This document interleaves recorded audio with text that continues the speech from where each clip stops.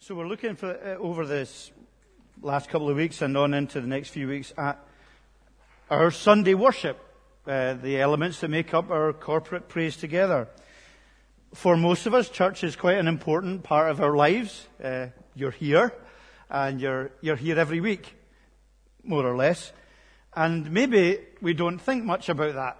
Maybe because we do it so regularly, it's just regular, it's just a routine. And we can, like anything that's routine, it can be a bit thoughtless for us. And it can simply be a tradition sometimes. And there's many dangers in that. And I think there's two extreme dangers, or two dangers at either end of the extreme, shall we say. One is that maybe we think all that matters in our Christian life is this 1 hour of worship, and that this is where we expend our energy spiritually, and this is where we come for our weekly fix of Christian stuff, and then really the rest of the week is our own, and we just do our own thing, and our Christianity is contained within this worship hour. That might be one extreme. The other extreme might be that we think there's no place for a worship hour. Rather, really all our lives is worship, which of course is true. We're living sacrifices. And we just think of the church part as a bit of a hassle, and maybe just at best a human construct that we've made traditionally and we just go along with. And it's not that important. It's not that significant. It doesn't change our lives. It doesn't change our thinking. We just go along with it, and it's maybe just a social gathering for Christians together. I think that's at the other extreme. Because we recognize biblically that worship and worship together is very important. And we are helped, I think, to understand that when we consider this theme, which is the call to worship. It's something that's a good thing to do.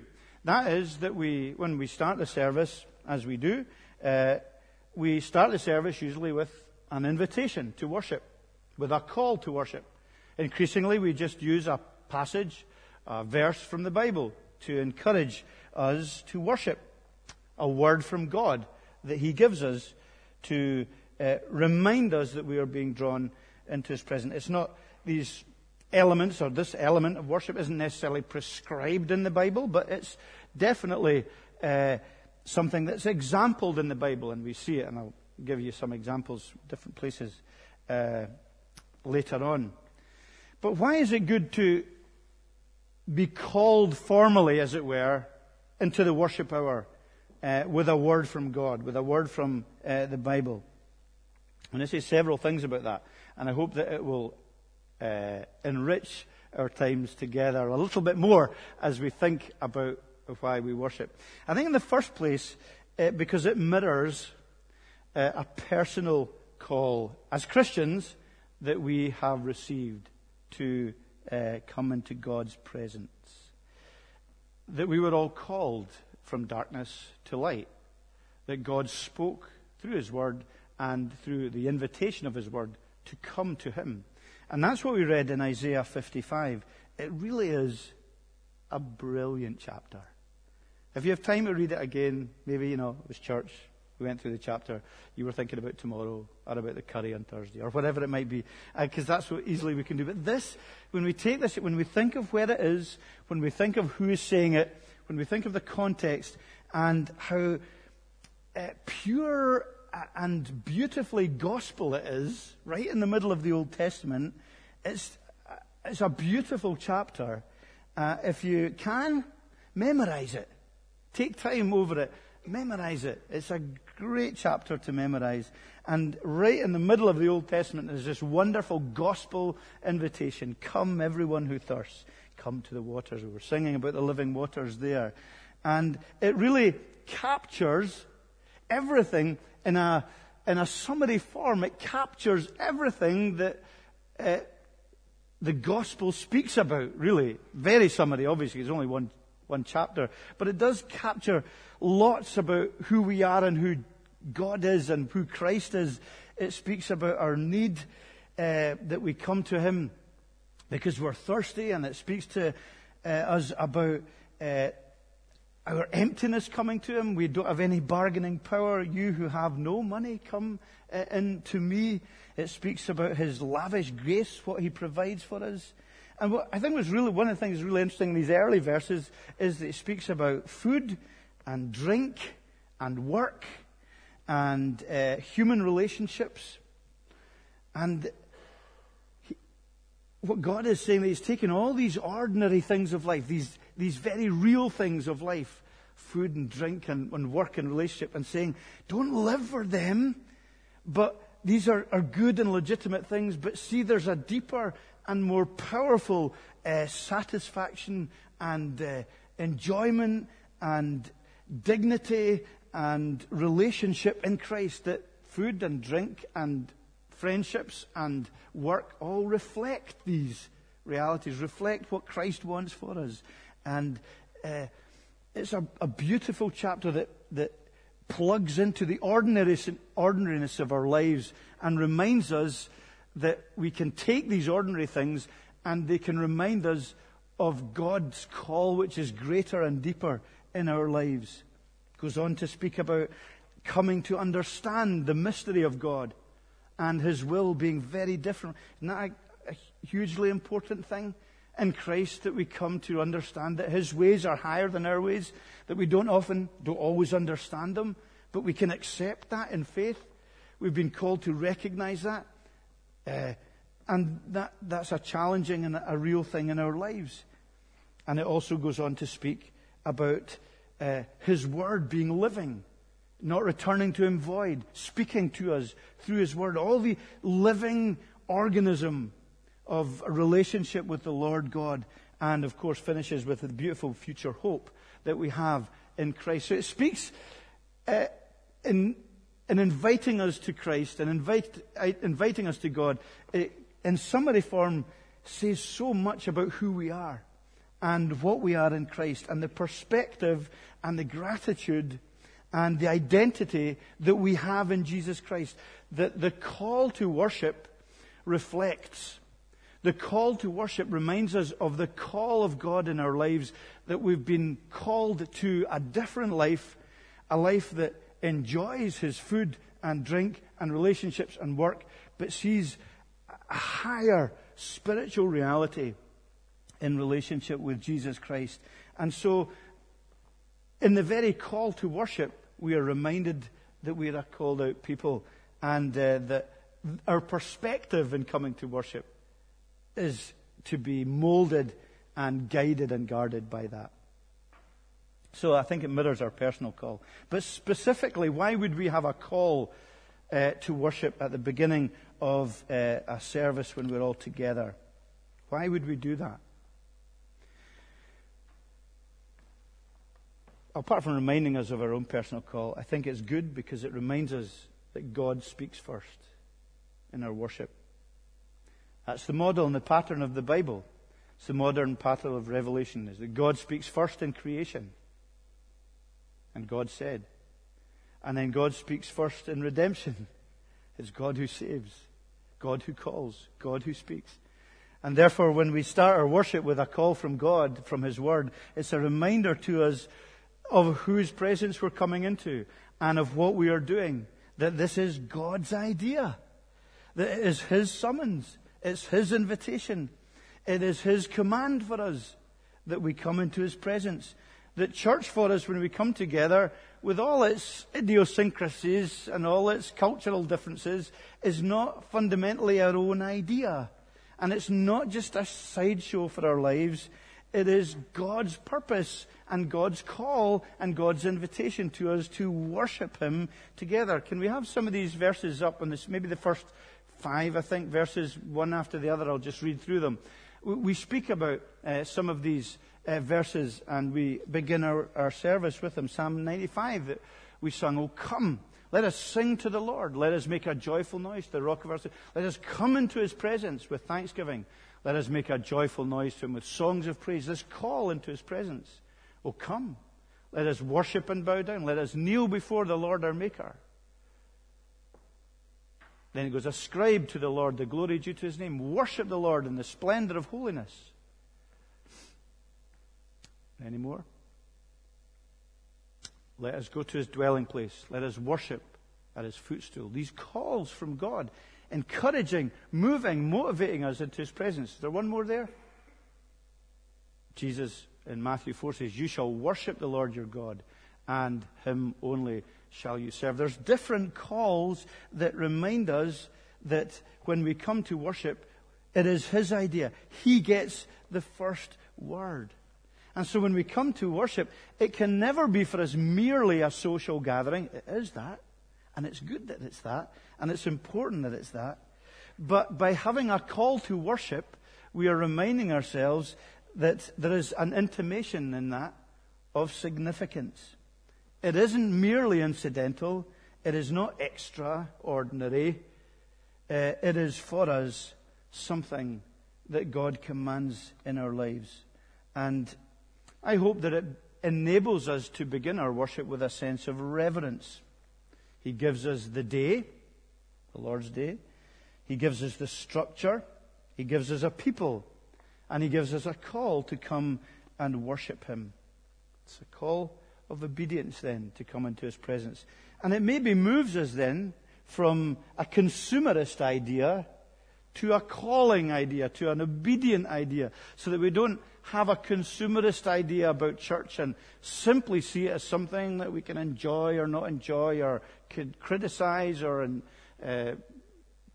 encourage or whatever it might be, and all these things may be involved, but that we recognize each of us are called into his presence, and his word right from the beginning is central to us. So I hope that it makes us think a little bit about Sunday and about worship. I hope it encourages us to prepare for worship, because we are getting called in a very public, in a very communal way into his presence. I'm not saying that we're not in his presence all the time. We know that. I know that. But we're being called in a specific way to worship together in his presence. Can I also say that I think, therefore, it would be really brilliant, whenever we can, to be there for the call. To be at the call for worship. Whenever we can, to be in church at the time that the call begins. When our service begins, so that we hear that call and that we participate in that call. I know it's not always possible, and that's fine, but just as a way of life. So, it speaks about our initial calling. I think it also reminds us that the worship we engage in is God's idea. It's God's command for us. I think it also channels us to remember that we can only worship in a way that God wants us to worship in his own strength. In John chapter 4 and verse 28, which I think should be there also. Maybe move on. Is there another verse? No, forget it. I must have put the wrong reference. It should have been, it was the woman at the well, but it was when we come into God's presence, we worship in spirit and in truth. Okay, so that's a reminder that as God calls us to worship, so we are called to worship in his strength. That's our calling, is to come in his strength. We are enabled to worship by the calling God, because he gifts us his spirit so that we can worship him and recognize that worship, this time together, is an act of spiritual dependence. We do need the Holy Spirit to enable us to worship. We need his strength. It is through his Spirit that we're enabled to praise and glorify and worship his holy name. So it shouldn't be for us, as we look, and I know it often is, and that's often my fault or our fault, it shouldn't be for us boring. It shouldn't be a guilt trip. It shouldn't be simply entertainment. It oughtn't to frustrate us or depress us or disappoint us, because we seek to come into God's presence in worship in dependence on his Spirit. So it's not just how good the guys are in the music, or the girls singing, or the preaching, or the welcome, or the sound, or all of these things which do make up part of the worship service. I'm not saying these aren't important elements, but ultimately we all require the Spirit of God to enable us to worship, because we will never be able to say, his thoughts are not my thoughts, his ways are not my ways, they're higher than my ways and higher than my thoughts, unless we allow ourselves to be spoken to and led and taught by the Holy Spirit. And can I just say as an aside here, I think there's a lot of talk at leadership levels and in church circles and all that kind of stuff about pastoring people and pastoring one another and encouraging one another and discipling one another. These things are all really good and really important. They're very central to us here. But I think there is a danger that we lose sight, we minimize worship so much and we maximize discipleship and community so much that we forget that God uses the worship hour to pastor us as we are seeking to be pastored by the Holy Spirit. He will use the hour, He will use the sermon, He will use the word that we sing and read and listen to pastor us in our lives, to speak to us. So you will come to church and He knows your heart and He knows your experiences. And as we are prepared and recognize the call of God to come into His presence, He will pastor us through His word because He promises that. Now we've minimized, I think, we've apologized so much for church, and it's become something that has had to be so entertainment based that we've maybe lost sight of that interaction between people and Spirit and Word and Spirit and us. That we should be able to be pastored in our Christian lives as God, by His Spirit, speaks to us. You know, you've heard it. You've heard people say, I've heard people say, that spoke into my situation today in a way you could never have known. Now, maybe 5 or 6 different people, if only God, would say that on any one Sunday, when God took His word and applied it to all kinds of different situations and different needs and different psychological situations that we find ourselves in, spiritual conditions, and He massages His word into our own experience and into our own lives. Because that's what He does. He calls us into His presence so that we worship and so that we receive from Him. But we all play a part in that. We're not simply robots and we're not simply passive. We need to recognize that our dependence is on His strength, and we seek the Holy Spirit as we worship. So the call to worship reminds us of that. I think the call to worship coming from God at that level reminds us also of His desire for us to, now this may not be theologically quite on the ball, but to weekly recalibrate our lives. You know, that's His rhythm. That's His rhythm for our lives. You know, He's made it 1 in 7. That's sort of, I read somewhere, I didn't actually read it. It's one of these terrible things you do, is you read the headline. And I just read the headline this week about somewhere in Scandinavia, somewhere where they tried to make it 10-minute days or something. Anyone see that? Doesn't work. Doesn't work. God's given us a particular model. Sometimes we've tried 10-day weeks or 13-day weeks in different situations and cultures. But God gives us this rhythm of life where He's given us one day that He sets aside for us. Doesn't mean we don't worship the rest of the time. But He says there's that weekly recalibration we need. It's the rhythm of creation. It's the rhythm of command from the 10 Commandments. And it's also the rhythm of recreation and resurrection. On the first day of the week, the people gather together for worship. And that set time is there, called by God to gather together, to be encouraged, to remind ourselves of who we are, where we've come from, and where we're going. There's another verse in 2 Peter. I hope I've given the right reference for this one. Yeah, beloved, I urge you, because you're sojourners and exiles. And the coming together to worship reminds us a little bit of that we are sojourners and we are exiles, and that we're not simply bedded in this world, and that food and drink and relationships and work, glorious and God-given though they are not the be-all and end-all of our lives. They are His gifts to us that are to point us to something higher and something greater, Himself. It's a reminder to us to lay down, I think, lay aside the idols we are tempted to have in our lives, and to recalibrate ourselves into God's presence and to reconnect with Him. I'm not saying that we do our own thing all week and then Sunday morning we just reconnect with Him and that's it for another week. I'm not saying that's what we do. But God recognizes that we need encouragement and refreshment and renewal. And I wonder sometimes if we take advantage of that as He wants us to. Now this week, in my office, I had a guitarist, I had a treasurer, and I had an apprentice who I think wanted to play a bit of a trick on their minister. And so they changed the receiving sound of my phone in the office.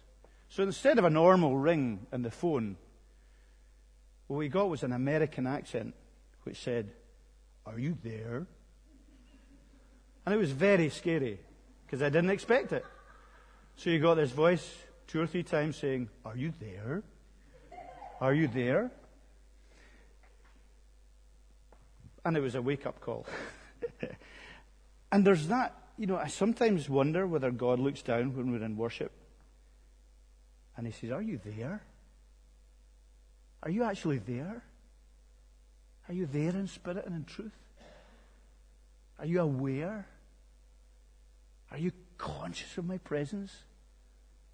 Are you moving beyond the shallows of simply being together as people? And can you see me and see spiritual truth and see spiritual reality?" He wants us to take these times of worship and connect with Him and reconnect with Him sometimes. It's great. He simply wants us to be near Him. And this helps us to be near Him as we recognize its place spiritually in our lives. Weekly recalibration. Just a couple of things to finish with. This call to worship, this call from God, reminds us and links in with our fundamental identity as a church.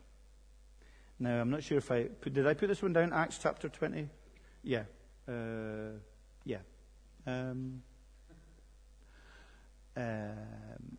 Yes.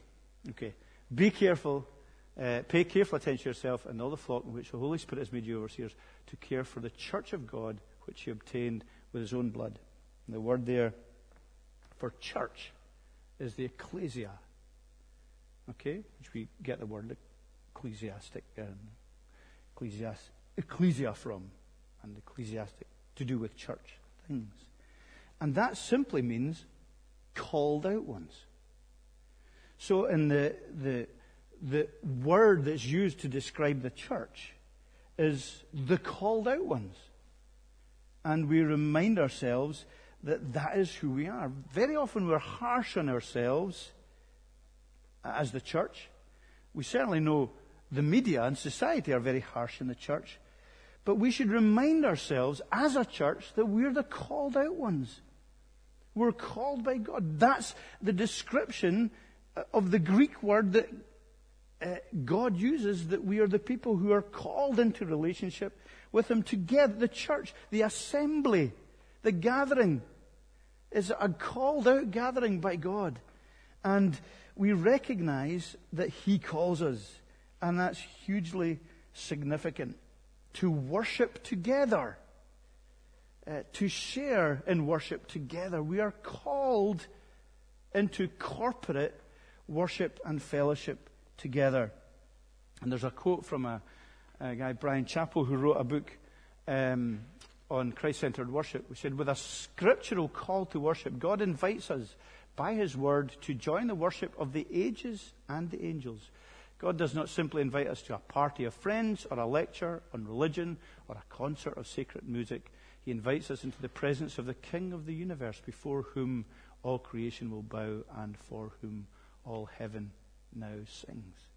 So it is that reminder that we are the church local, the church national, the church international, that we are God's called people, and it's part of our fundamental identity. And the last thing that I would say about it, when we start the service with a call to worship from God, from His Word, it's evangelistic.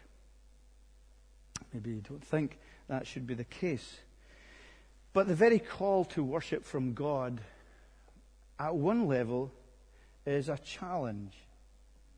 It's a challenge to hear the call of God in your life. And when people are not Christians in church, then that call, that challenge should be made clear. That God is calling people and is challenging us to repent and believe and to turn to Him and recognize who He is. So for unbelievers, but really in many ways for all of us, there's that ongoing divine call. The responsibility of listening to and responding to who God is. Very often we have God either below us or sometimes at best simply beside us. But we often forget that He is above us and is sovereign, authoritative, mysterious at some levels because His thoughts are not our thoughts, His ways are not our ways, and we will always be confronted with that as Christians. He doesn't answer all our questions. He doesn't show us every single path to take in our lives. And there is things we simply don't understand. But the call is a recognition of who He is.